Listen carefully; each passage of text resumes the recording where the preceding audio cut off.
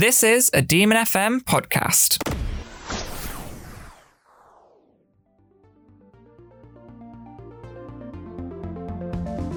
You are listening to Geek Speak, the podcast where we talk all things geeky and nerd is the word, with me, your host, Rhys. Hello everyone and welcome to another episode of Geek Speak. It's me, as usual, your friendly neighbourhood Rhys, and joining me today I have a very special guest. I have Jacob with me. Hi, good afternoon. Good afternoon. It is now. Guys, we had just such a dilemma trying to set all of this up. I had such energy though that it was going to be fixed in the last 2 minutes, and it did. You know, I got a reading. God bless. If you could get like a good energy towards the end of this podcast that someone is going to walk through the door and offer me £2 million, I'll let you know. Please. You know, if I give you a wink. God bless. But yes, after the trial we had in setting everything up tech-wise, because, you know, why wouldn't we have done? We're back here again. In today's episode, we're going to be talking about the Rooster Teeth web series, RWBY, spelt RWBY, but pronounced RWBY. It's an epic series. We both really love it. It's amazing. And we'll get into the details of it. But first of all, I'm going to throw some questions at you. Ooh, okay. Just to find out how geeky... Just to see what kind of geek you are. I'm excited for this. Establish your geek identity. So, question one. You are a young Pokemon trainer about to set out on their journey.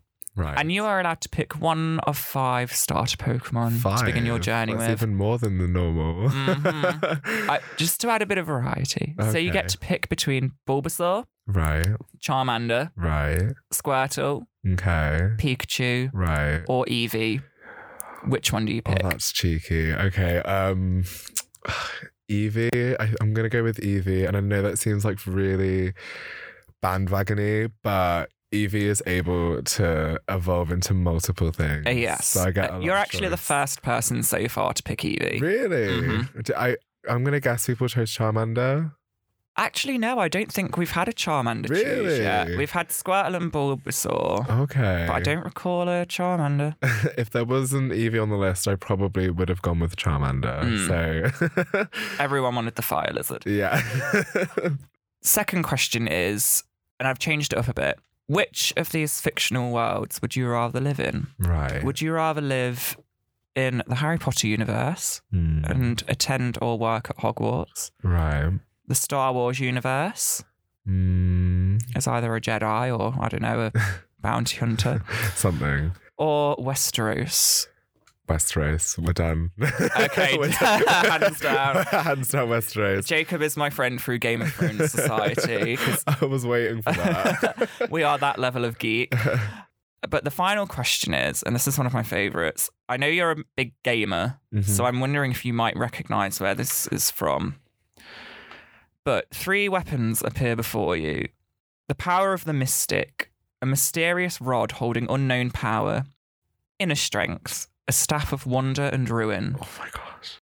The power of the guardian, kindness to aid friends, a shield to repel all, a shield to protect loved ones.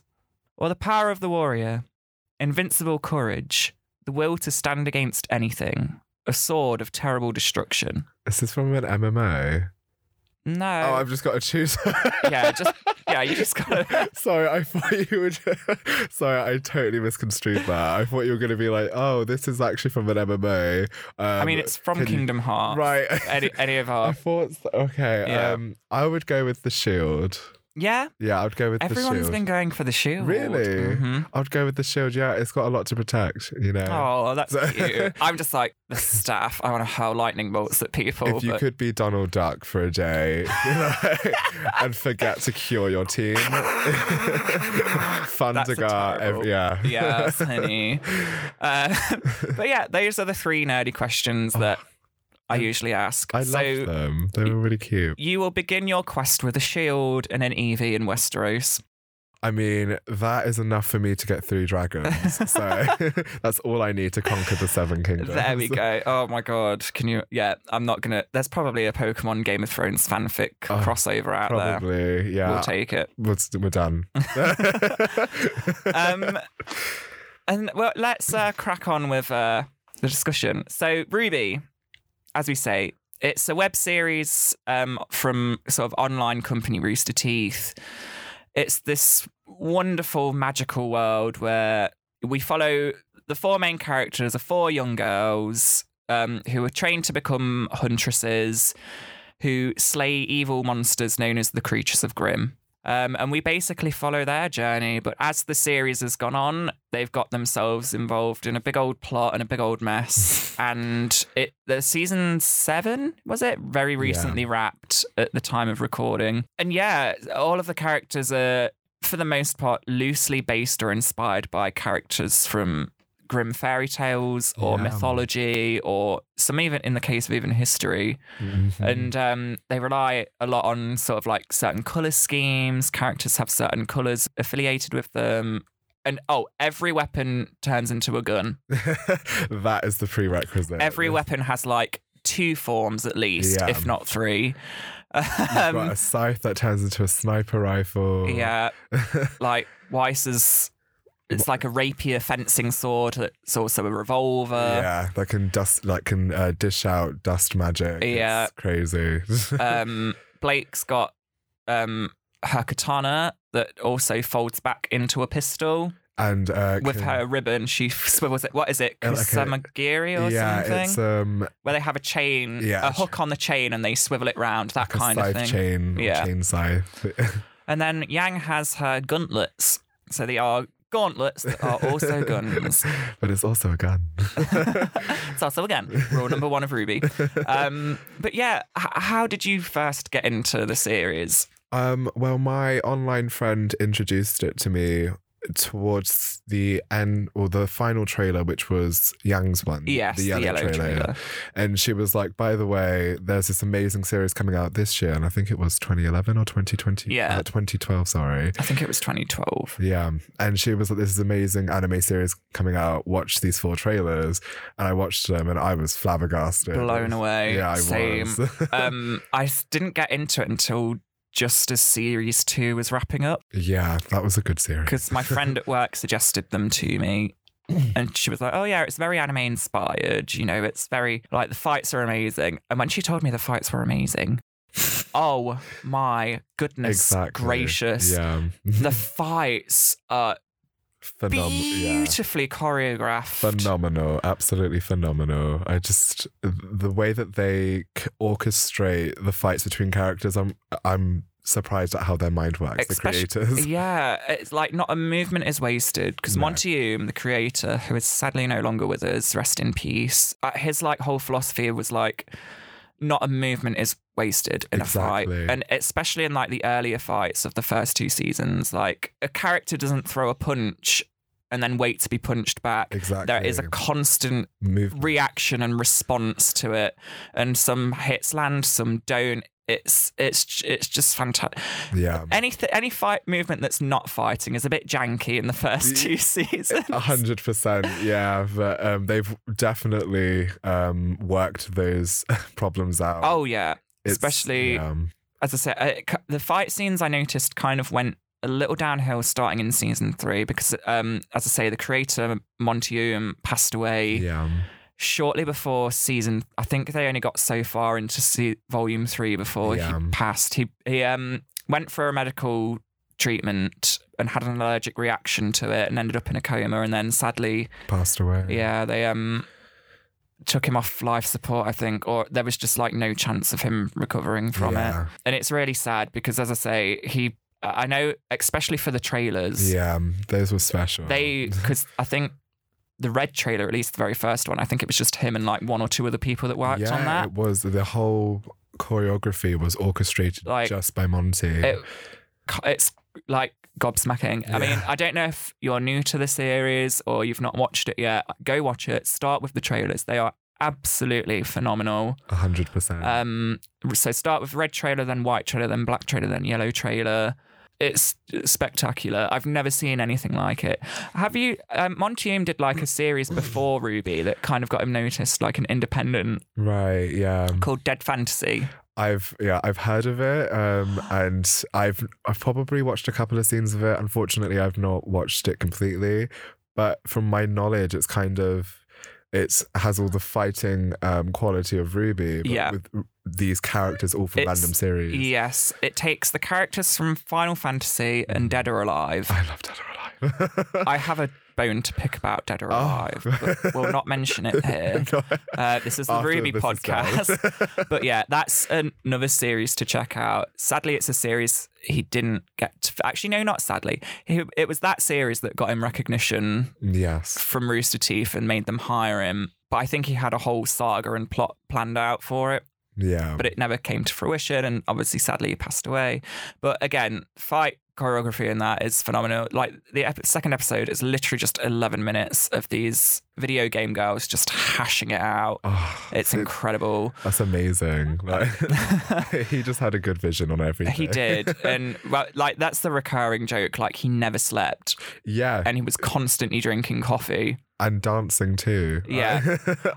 Like the dance choreographed scene he did in season 2 for the ball. It was adorable. It was like, wasn't necessary, but it was just so beautiful. It was so cute. It was. I wish we had scenes like that again. Yeah. Well, you said that like they've stepped up and like the fight choreography is leveled up again. Oh, for sure. Yeah. Right now. Really like crafted it better. They've like honed their skill to animate fight scenes. Do you have a favourite season out of all of them? Oh, back in the day, I would say it was Volume 3 because that... the Vital Fighting Festival. Yeah, because they mixed positive tones of them being at school and training to be huntresses with a more darker tone that happened in the last half of the season. Yeah. So you really were able to understand all the themes that had preceded that season, which were darkness is coming. And it did. I mean, it is weird to look back at how season 1 was compared to what's going on now. 100%. Because season 1 and season 2, it starts off kind of like, you know, like a magical girl type of anime. Exactly. Like Sailor Moon-y. It's all cute. They're at school. They're learning. It's goofy fun. And then, as you say, season 3, I mean, there's going to be spoilers throughout this. Season 3 shook. Yeah. Did not expect that. And that's when it's... quite a few fans and the community members of Rooster Teeth have said it's like Harry Potter in the sense that it starts out quite light-hearted. Yeah, these students, school life. But then as they grow older and the themes become more mature and it gets a bit darker and it's well worth a watch if you haven't 100%. Already. If you haven't, go away and watch it and then come back and listen to this because spoilers. But spoilers. What's your favourite character? I'm intrigued to know. I think I know the answer to this. Yes. I could talk all day about this character, but her name is Cinderfall. She's at the top of my top 3. Yeah. She, for those who don't know who Cinderfall is, she is this mysterious, nonchalant, almost central character at the beginning when you first see her with such amazing magical abilities. Yes. And she has no fear whatsoever of anybody that comes in that challenges her.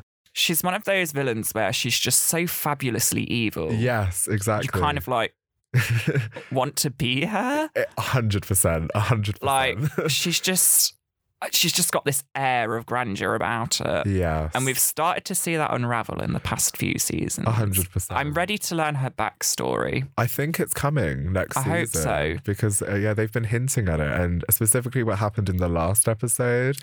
Honey. Oh, honey. Honey. Oh, honey. Tea. Tea. Yes. Well, especially after spoilers, you've been warned, fled from RWBY. Yes. Like, she was so driven to, like, get revenge on it. And then it literally RWBY appeared and she just yeeted out of there. Well, for those who don't know, Cinderfall has a weakness towards anybody with the trait of silver eyes. Because silver eyes are able to decimate and destroy the creatures of Grimm. Yes. And fortunately for Cinder, she does have the weakness of having a Grimm arm. Yes. But even before that, though, was it something to do with the powers of the maiden? Yes, it was. Because obviously, again, major spoilers. She stole the rest of the Four Maidens' powers, killed Pyrrha, and then that's when Ruby saw it. Oh my God, don't. Like, they made my two favourite characters fight. Yeah. And then made one of them kill the other. Yeah, I was like, what that. is this witchcraft? It was so, I was so upset when I watched that scene. When I first watched it, I was so surprised. My heart was torn. Yeah. Either one of them to go was going to be a heartbreak. A loss. Yeah. It is. It really was.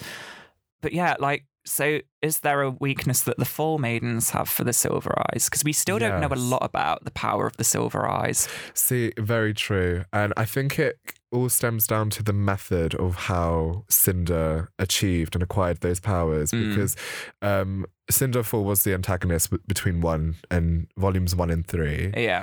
But behind the scenes is a bigger villain known as Salem, and the way that... Who you cosplayed as once. Who I cosplayed. Was that for Halloween? That was for... no, it was for a Geek social that you could just... Yeah, I'm going to do it again. A better one. Sickening. It was killer. I've seen the photos. But the main antagonist, Salem, gives Cinder a way of acquiring the full maiden powers through illegitimate means, and it's through a Grimm glove. Yes. And I believe that might be the reason as to why she has the weakness towards. Really? Yeah, I think that's in my kind of theory. I don't know if it hasn't been completely. No, there's still a lot that we're learning just yet. But I think that's how she is weak towards Silver Eyes, is because of her illegitimate way of getting the powers. But she's just an amazing character, and her voice actress Jessica Negri, who is a cosplayer. Check out her stuff, she's fantastic. She's also really down to earth. I don't know if you've ever seen her on, like, occasionally now and then she guest appears on Rooster Teeth's podcasts and stuff. Yeah. She is just so chill and down to earth. She is a geek like She's the from rest New of Zealand. Us. Is she? Yeah. I didn't know that. Yeah. But she is amazing. Yeah. She is. She's Again, so lovely. Check out her cosplay. I think she's got a YouTube channel herself. She does. But Cinder's wardrobe... Oh, girl. It's killer. That first dress that she first appears in is fabulous. She wears glass heels. She is or obsidian heels. Yes, because she alludes to Cinderella. Yeah, so she in the first series you see her in just like a red dress, quite short. Don't see her face. Don't see her face Very whatsoever. Hidden. Just see a bit of her hair and glowing eyes, and that's it. And you just like, okay, that's my favorite character. That's this. And then season 2, her second costume really grew on me with like the long sleeve over the Grimm arm, but also how it was like buckled at the side. Exactly. It became more reserved. Yes. It was kind of showing her more matured into a woman, but also broken from the fight of Beacon between her and Pyrrha and Ruby's intervention. Yes. But yeah, that was the whole velvet dress. Still had that sensual appeal. It was amazing. Phenomenal. Beautiful. Fabulous. All of the above. I should hate her for what she did to Pyrrha, but I don't. She's like, for me, she's like Maleficent. She's just, as I say, she's just so fabulously evil. Exactly. And I can't think of a better way to put it. She is just fabulously evil. Like, as I've gotten older, like the more I've watched like some of the classic Disney cartoons or old TV shows, I'm just like, I'm siding with the villain. Because they're just fantastic and wonderfully, their aesthetic is everything. But also I kind of agree with their ideals. Exactly. When you grow up, you've grown up to idolize the hero, but when you're actually an adult, you understand the villain's perspective. Like Maleficent, Ursula, I'm totally here for them. 100%. I agree. Good choices in villains. Let's go back to Salem, because we found out her backstory. Right. And why what happened to her and turned her into this monster that she is. So she was imprisoned in a tower as a young girl, and she was rescued by the first form of Ozpin, Ozma. Ozma. Yeah. So I think it alludes possibly a bit to Rapunzel because it's the girl in the tower with the long hair. Yes. But yeah. And they fall in love and start this romance, but Ozma dies from sickness. So Salem goes to the two like gods within the lore of the series. Yeah, because this happens many years before the events of RWBY that they are today. Yeah, so Salem's cursed with immortality, basically. She can, because what she does is she plays the two gods off against each other. She goes to them to request them to bring Ozma back. The god of light refuses to because it's like, you know, life and death happen. They're a natural part of, you know, just the life cycle. So instead she goes to his brother, the god of death and darkness. And it's kind of like, oh, but she doesn't tell him that she went to see the god of light first. Right. And he does bring him back. Right.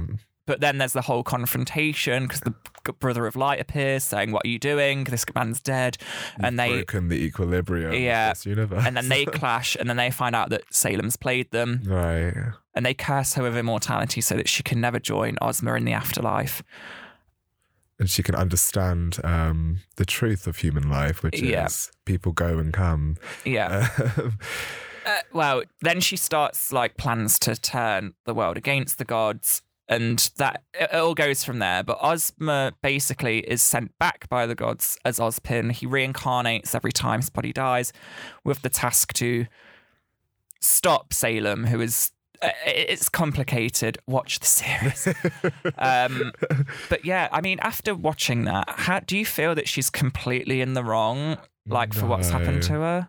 No, I really did sympathise with her, almost, because again, fabulously evil when I first met. Voiced by Jen Taylor? Yes, who voiced Cortana in Halo. Exactly, yeah. So that's where she went.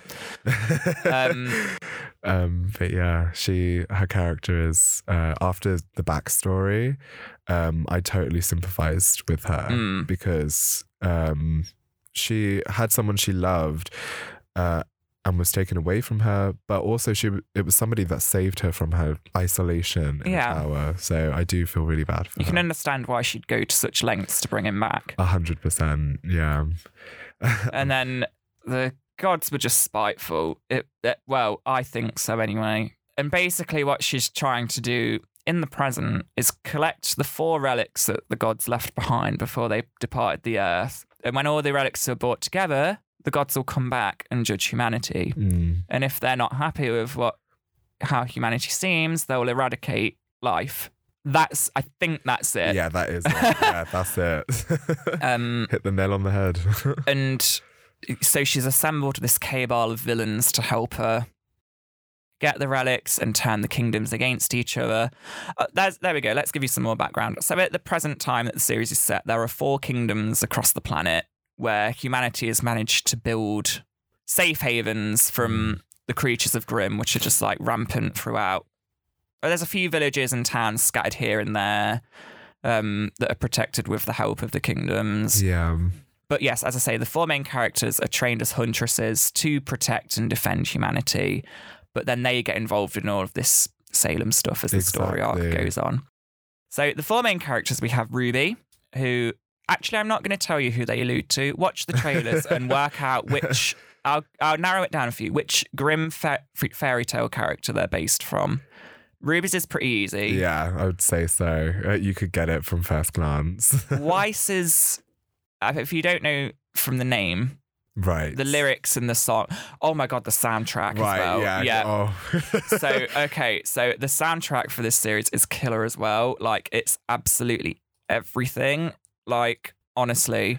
The way that they are able to weave stories with the soundtrack and portray character emotions, backstories, all that kind of stuff, but with amazing melodies. It's phenomenal. Like, Casey Lee Williams, who is the main like female vocalist, she's only younger, but she was like, what, like 14, 15 when it first started, yeah.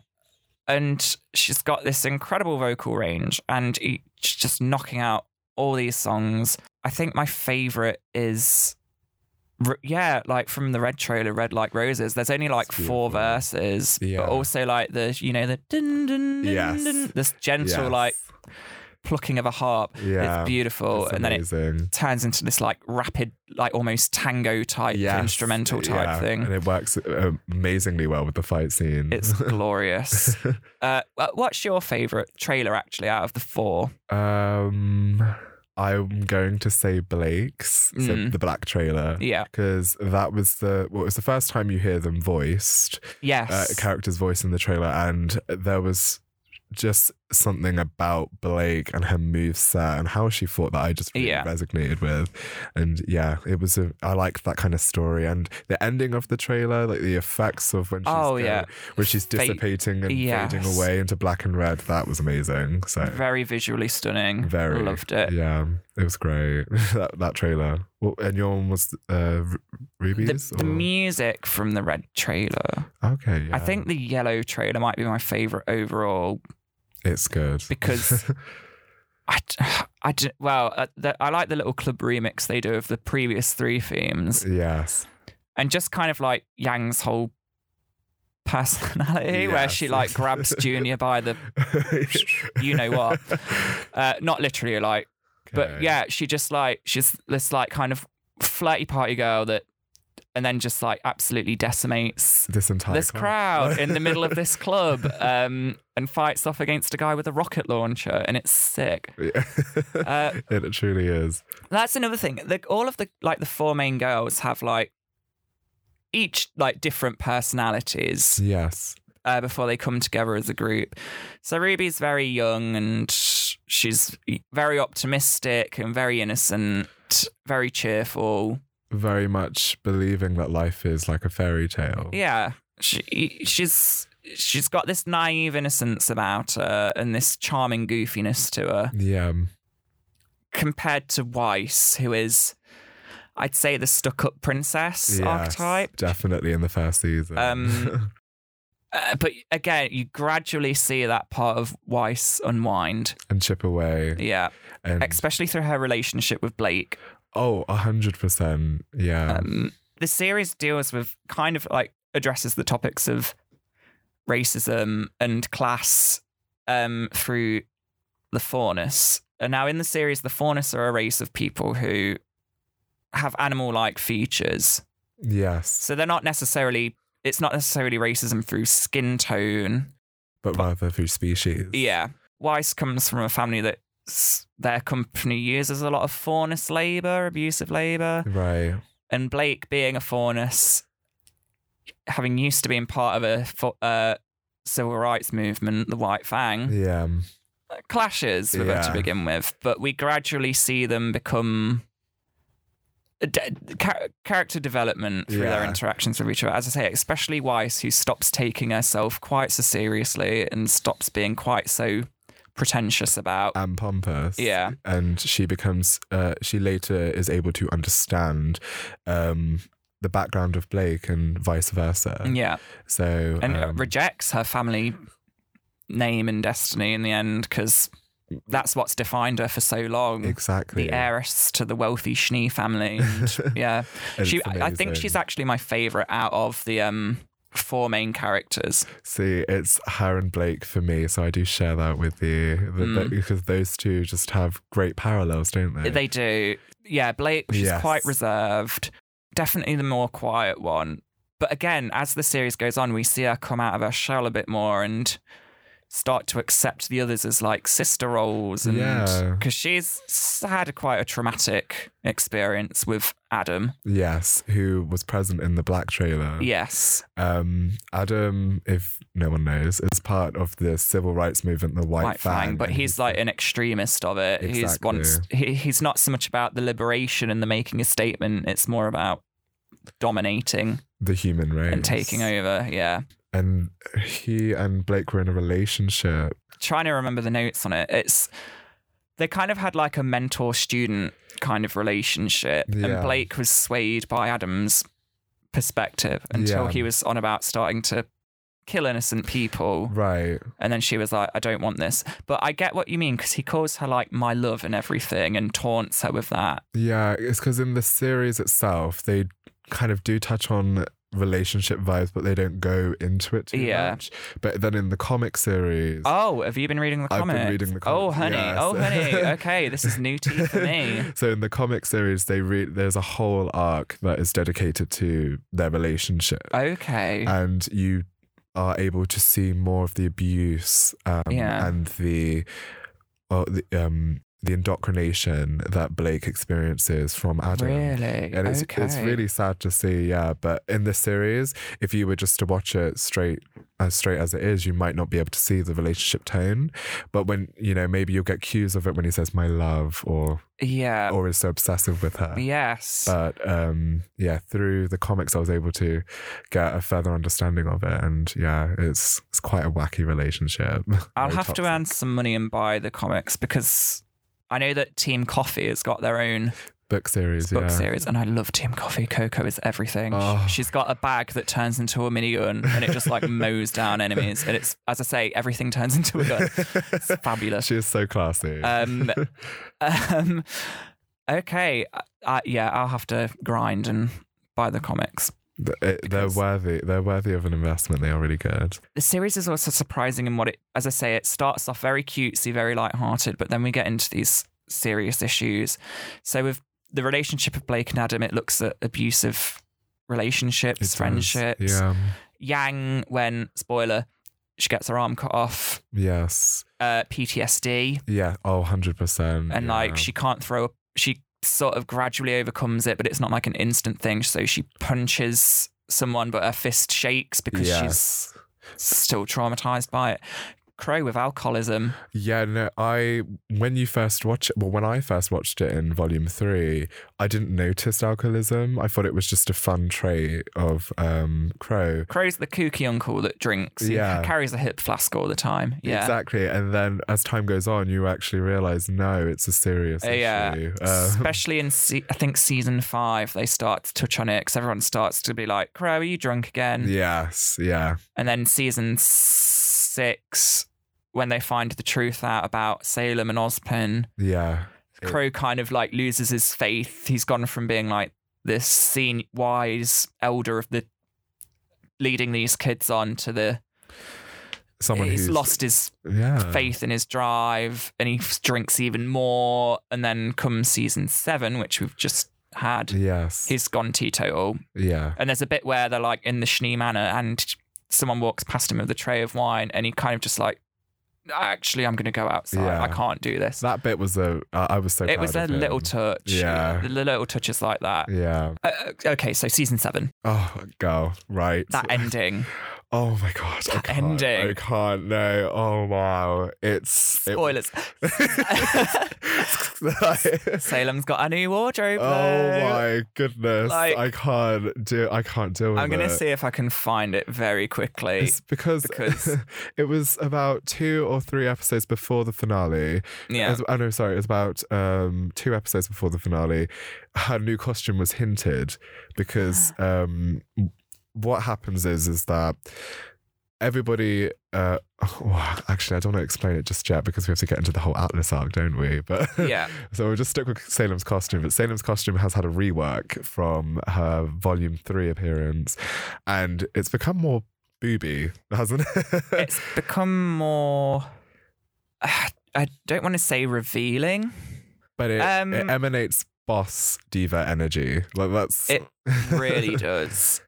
It's amazing because when you first see Salem, she has there it is. There's definitely like a little bit of cleavage showing because work, evil queen. And she also has so when you first see her, she has like a kind of long dress appearance, bit of cleavage, arms on show, cape. So a kind of very demure, like very witch-like. Yes. Then you next see her with this new appearance with a much more defined dress, cape.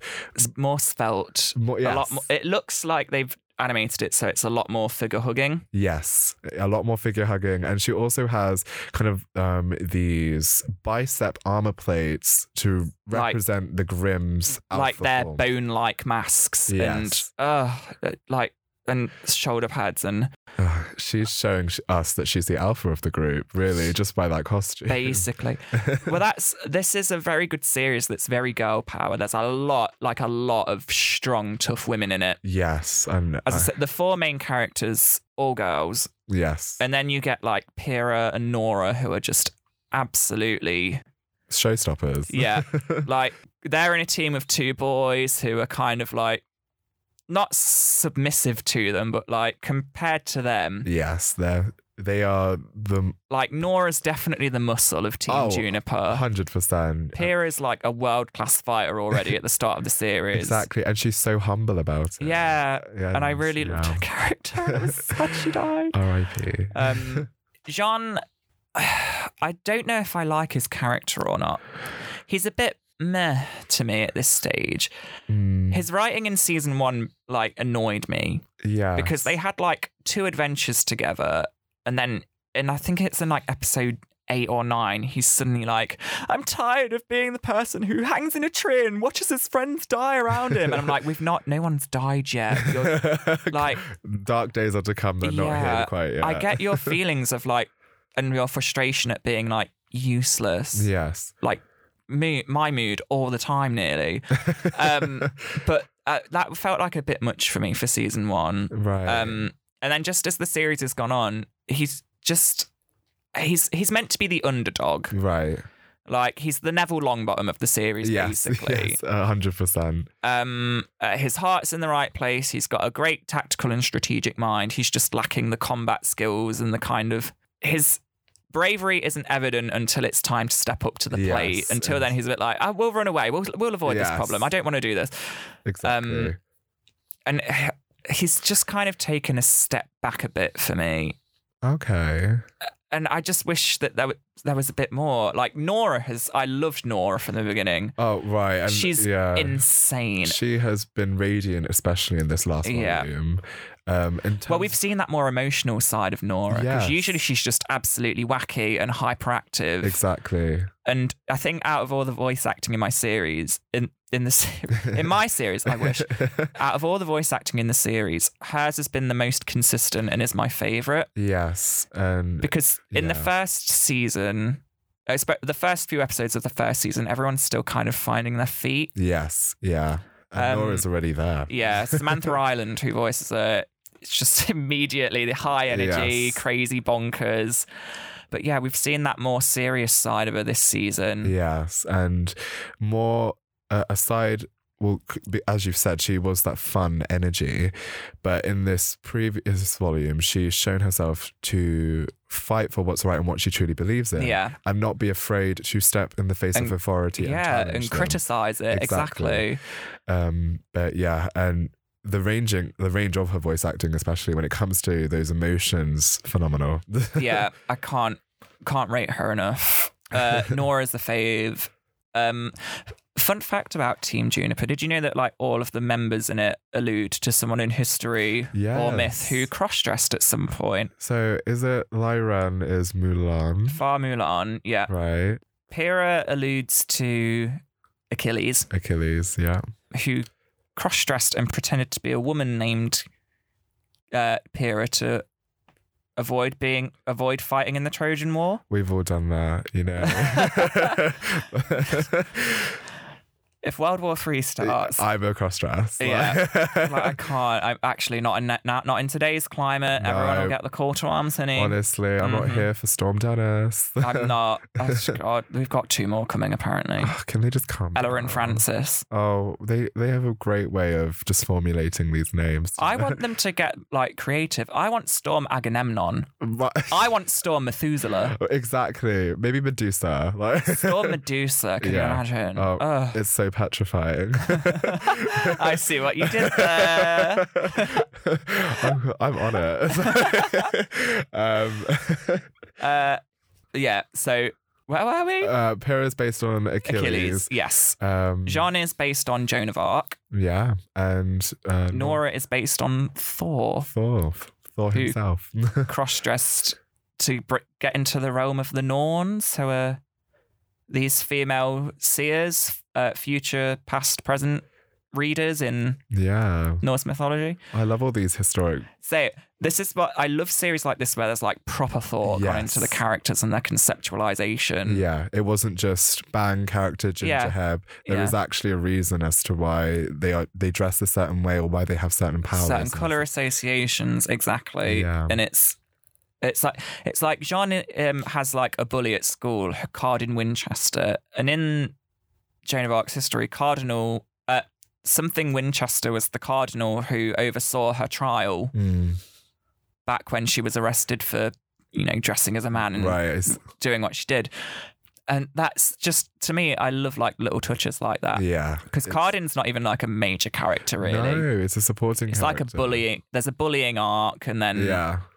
But still, loved it. It's just such a good series. Yeah, it's very well orchestrated, very well structured. They've put a lot of thought into it, and you can really see the fruits of their work. Yeah, it's not a typical story. It's not predictable. No, like I did not expect Penny to get the Winter Maiden's powers at the end. Like spoilers. Neither did I. I honestly thought like Winter was going to like really reluctantly kill the old Winter Maiden to take the power before Cinder could get it. Exactly. Like it's better that I kill her and take the power than Cinder do it and steal the power. Exactly. But no, it went to Penny. Yeah, I was really surprised about that because, like yourself, I theorized and I thought that Cinder was actually going to win. Yeah, because I was like, they didn't just bring her back for nothing. No, she's trounced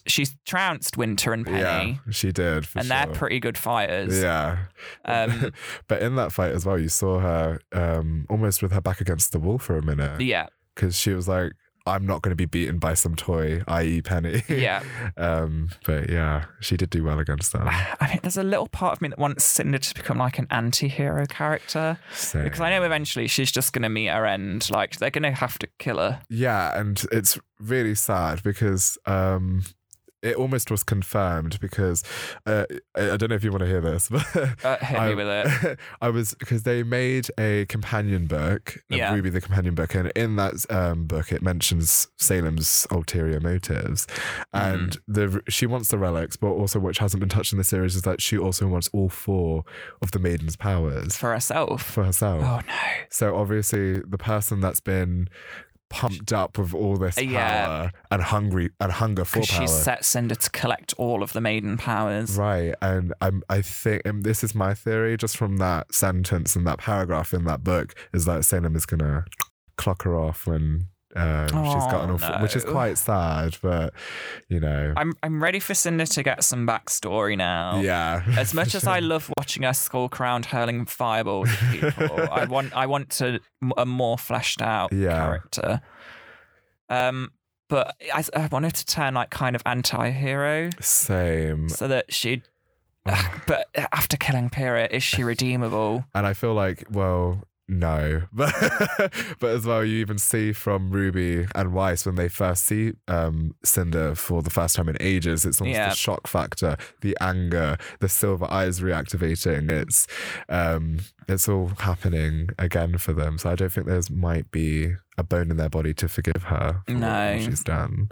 I mean, well, she stole the relic, the lamp from Oscar, and is this going to get her back into Salem's good graces, do you think? Or is Salem still going to be miffed at her for going AWOL for so long? And sabotaging effectively when they attacked Haven? Yes. Well, I hope so. That's all I can say is that I hope so. Because Salem is known to commend her teammates when they have done something well. Yes. But when they have done something wrong, she is not above punishing Hazel. them. Yeah. Hazel, for example. Yeah. She was not above punishing him, even though it wasn't his fault, but she was simply punishing him because he was taking the blame for somebody else's wrongdoing. I hope that that Cinder can get back into her good graces because getting the relic wasn't easy. Yeah. A popular fan theory is that Neo is eventually going to betray her and kill her. I think it's true. I definitely. So do I. I'm on that bandwagon. If it's not Salem, it's Neo. Yeah, for sure. And because they keep doing these things where Cinder like took the lamp from Neo, which Neo stole, and Neo was just like, Exactly. She's almost shocked and annoyed that she didn't get any gratitude for all the hard work that Neo did put in to get the lamp. Neo's only concern is getting revenge for Torchwick. Right. Her boss, who died a few seasons before. He was the original big bad occasionally, but I think because his voice actor was the animation director for Rooster Teeth, doing that and then voicing a role as well got a bit much for him. Very difficult. Especially as RWBY grew. Yeah. And required a larger team. Yeah. But yeah, he sadly passed. RIP. Spoilers. And Neo, his mute henchman, who's adorable. So her theme is like Neapolitan ice cream. So she's pinks, browns, and like a soft white. Yeah. Love it. Love her. Her aesthetic is amazing. Because she was like made last minute. She truly was. In volume 2, she last minute appeared within episode Painting the Town. I think that was episode 4. Yeah, and she last minute appeared in that episode because Monty Owen just had an idea to create. I think it started something like someone did a gender bent cosplay of Raymond Torchwick, and then he like took like that and then the colour scheme of like Neapolitan ice cream and applied it, and she's adorable. She doesn't say anything. That just makes her she's this great fighter, and she just gives you these sassy smirks. Yes. I just love it. Her facial because she doesn't speak and can't speak, her facial expressions are up to the max. To make up for that. Yeah, to be able to read what she's feeling and what her mood is. Yeah. I think that now Penny's joined our merry band, now that they've had to yeet themselves out of Atlas. Yes. Oh gosh. I think Penny's going to become the P in Team Juniper again. Do you think? I think so. See, I also thought that too, but then I also thought about Oscar Pine. So okay. So I was either one of those two, I don't know. Maybe. And they both got green to their colour scheme. This is true. But no, it would be really cute if it's one of those two. I hope, because the cast is building. Yes. It started off with the 4 main girls, and then Team Juniper were kind of a supporting role. Then Juniper came into prominence, and then Crow joined, and then they had Maria join. I love Maria. Maria. Oh my gosh. Miss Calaveras. Miss Calaveras. Yes. An old cranky lady who is not afraid. Big mood. Yeah. To tell you what it is. Oh yeah. And used to be a kick-ass fighter until she was blinded. Yeah. Yeah. That was sad. Salem wasn't messing. No, she was not. Because she used to have, spoilers, silver eyes, and kind of sort of becomes RWBY's mentor in how to use hers. Because that's the thing. We have the whole history of Summer Rose, RWBY's mum, who died before the series began. Yeah. Who, we don't know the circumstances of her death. No. We just know that she had silver eyes. Yes, and everyone's like, eyes. So did Salem do something to her? Is that... Well, is she still alive, possibly? Well, held somewhere. As I was saying with the episode before, when you see kind of Salem's outfit in Mist, when she's having a meeting with our heroes because she's giving them a chance to surrender before she comes. Yeah. And RWBY, who's the daughter of Summer Rose. Yes, she says. Yeah, she's Salem's. RWBY says to Salem, "We're going to stop you," essentially, and Salem says, "Your mother said those exact words to me. She was wrong too." RWBY breaks down, and she's been pretty strong-willed and strong-hearted at this point in the show. So she's the great mystery of it. We're still we've so much to learn about the Silver Eyes still, and RWBY's mum, and Salem's hand in it. Yeah, we've got 3 of the 4 maidens now. Yeah. So Raven is the Spring Maiden. Yeah. Cinder is the Fall Maiden. Yeah. And now Penny is the Winter Maiden. Right. So it just leaves the Summer Maiden who's unaccounted for. So next we'll be off to Vacuo. Is that the only other kingdom they've not been to? Yeah. Yeah. After Atlas, because I feel like, the Atlas arc is still going to be happening into the next volume. Well, do we think Ironwood's going to join Salem now? That is such a good question. To try and like preserve as much of Atlas as you can. Like, okay, I'll help you conquer the world, but spare the people of Atlas. A bit type like thing. Leonardo, right? Yeah. So perhaps that's the thing, because at the season finale, spoilers, it's a dead end. Yeah. Salem has arrived at the Kingdom of Atlas. They defeated Salem's forces of Arthur Watts and Tyrion. Yes. Oh my God, Clover's death. That upset me. That was really... I did not expect it to be that bloody. Neither did I. I remember them tweeting something before the episode saying, by the way, guys, you're going to puke. But I didn't think it was that serious. No, I was... Oh my God, I was just shook. I was just so shook. Right. It's the most graphic death they've had so far. I mean, it wasn't overly graphic. They used like the use of silhouettes and red for the blood, but it's just the method. Yeah. Yeah, and the noises, the screams. It was very realistic. But yeah, I think Ironwood is going to side with Salem. See, you make a really good point. I didn't think of that, but as we've said, it is a dead end right now. Yeah. She's here. There was nothing. They thought they'd won. They'd fended off the Grim. They'd defeated Salem's and forces that had gone in, but obviously revelations have come about. Right. In this... During the events of all this. Trust has been broken. Yeah. Because the students trained under the Atlas military and the Aesops. Yes. And then it's just all gone completely to pot, really. Yeah. And I think Ironwood, he won't become full villain. He'll act out of the intentions to save as many people as he can. Oh, I don't know. But if that means siding with Salem, see, do it. He does have the mentality of save the many, not just a few. Yeah. So he was willing to sacrifice the people of Mantle who are below Atlas, below the floating Atlas. Again, that's where the whole theme of like class comes into it. So the poor live on, is it Mantle? Mantle, yeah, grounded territory. And then Atlas is like a floating island in the sky where the wealthy and the military are and everything, and the academy. Right. And yeah, he was going to use the power of the relic, the staff, to launch a communication system up and keep Atlas out of reach of most of the Grim on Earth, out of Salem's reach. But as you say, it meant sacrificing everybody in Mantle. Yeah. And now that Penny is the Winter Maiden, he doesn't have access to that relic. No, I'd never thought of that. So he doesn't have access to that relic, and Salem has just appeared with a massive armada airship of Grim. A whale Grim. That's the first time I've seen that can fly. Gonna have a whale of a time. Good on Richard, you know? Good on Moby Dick. Yes. But yeah, so there is literally no way out of this situation. So as you said, I feel like it's very culpable that he will side with Salem because he can't win now. But maybe Salem will be like, "You can't side with me. I gave you your chance to surrender, and you didn't." So, in which case, next season are we going to open up to Dead Ironwood, Dead Winter, Dead Aesops, Dead Robin Hill? Because it literally ended on a cliffhanger. It really did.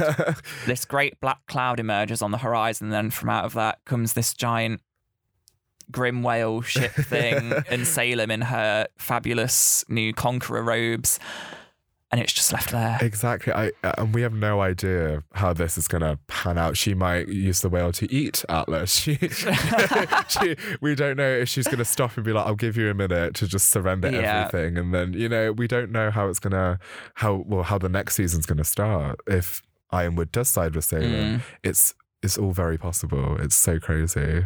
And with one Maiden and Vault left, are we coming towards the end? Do you think we're past the halfway point of the series at this stage? I would say, sadly. Yeah. I'd say after Volume 6, because we only got one more kingdom to visit back to. Yeah.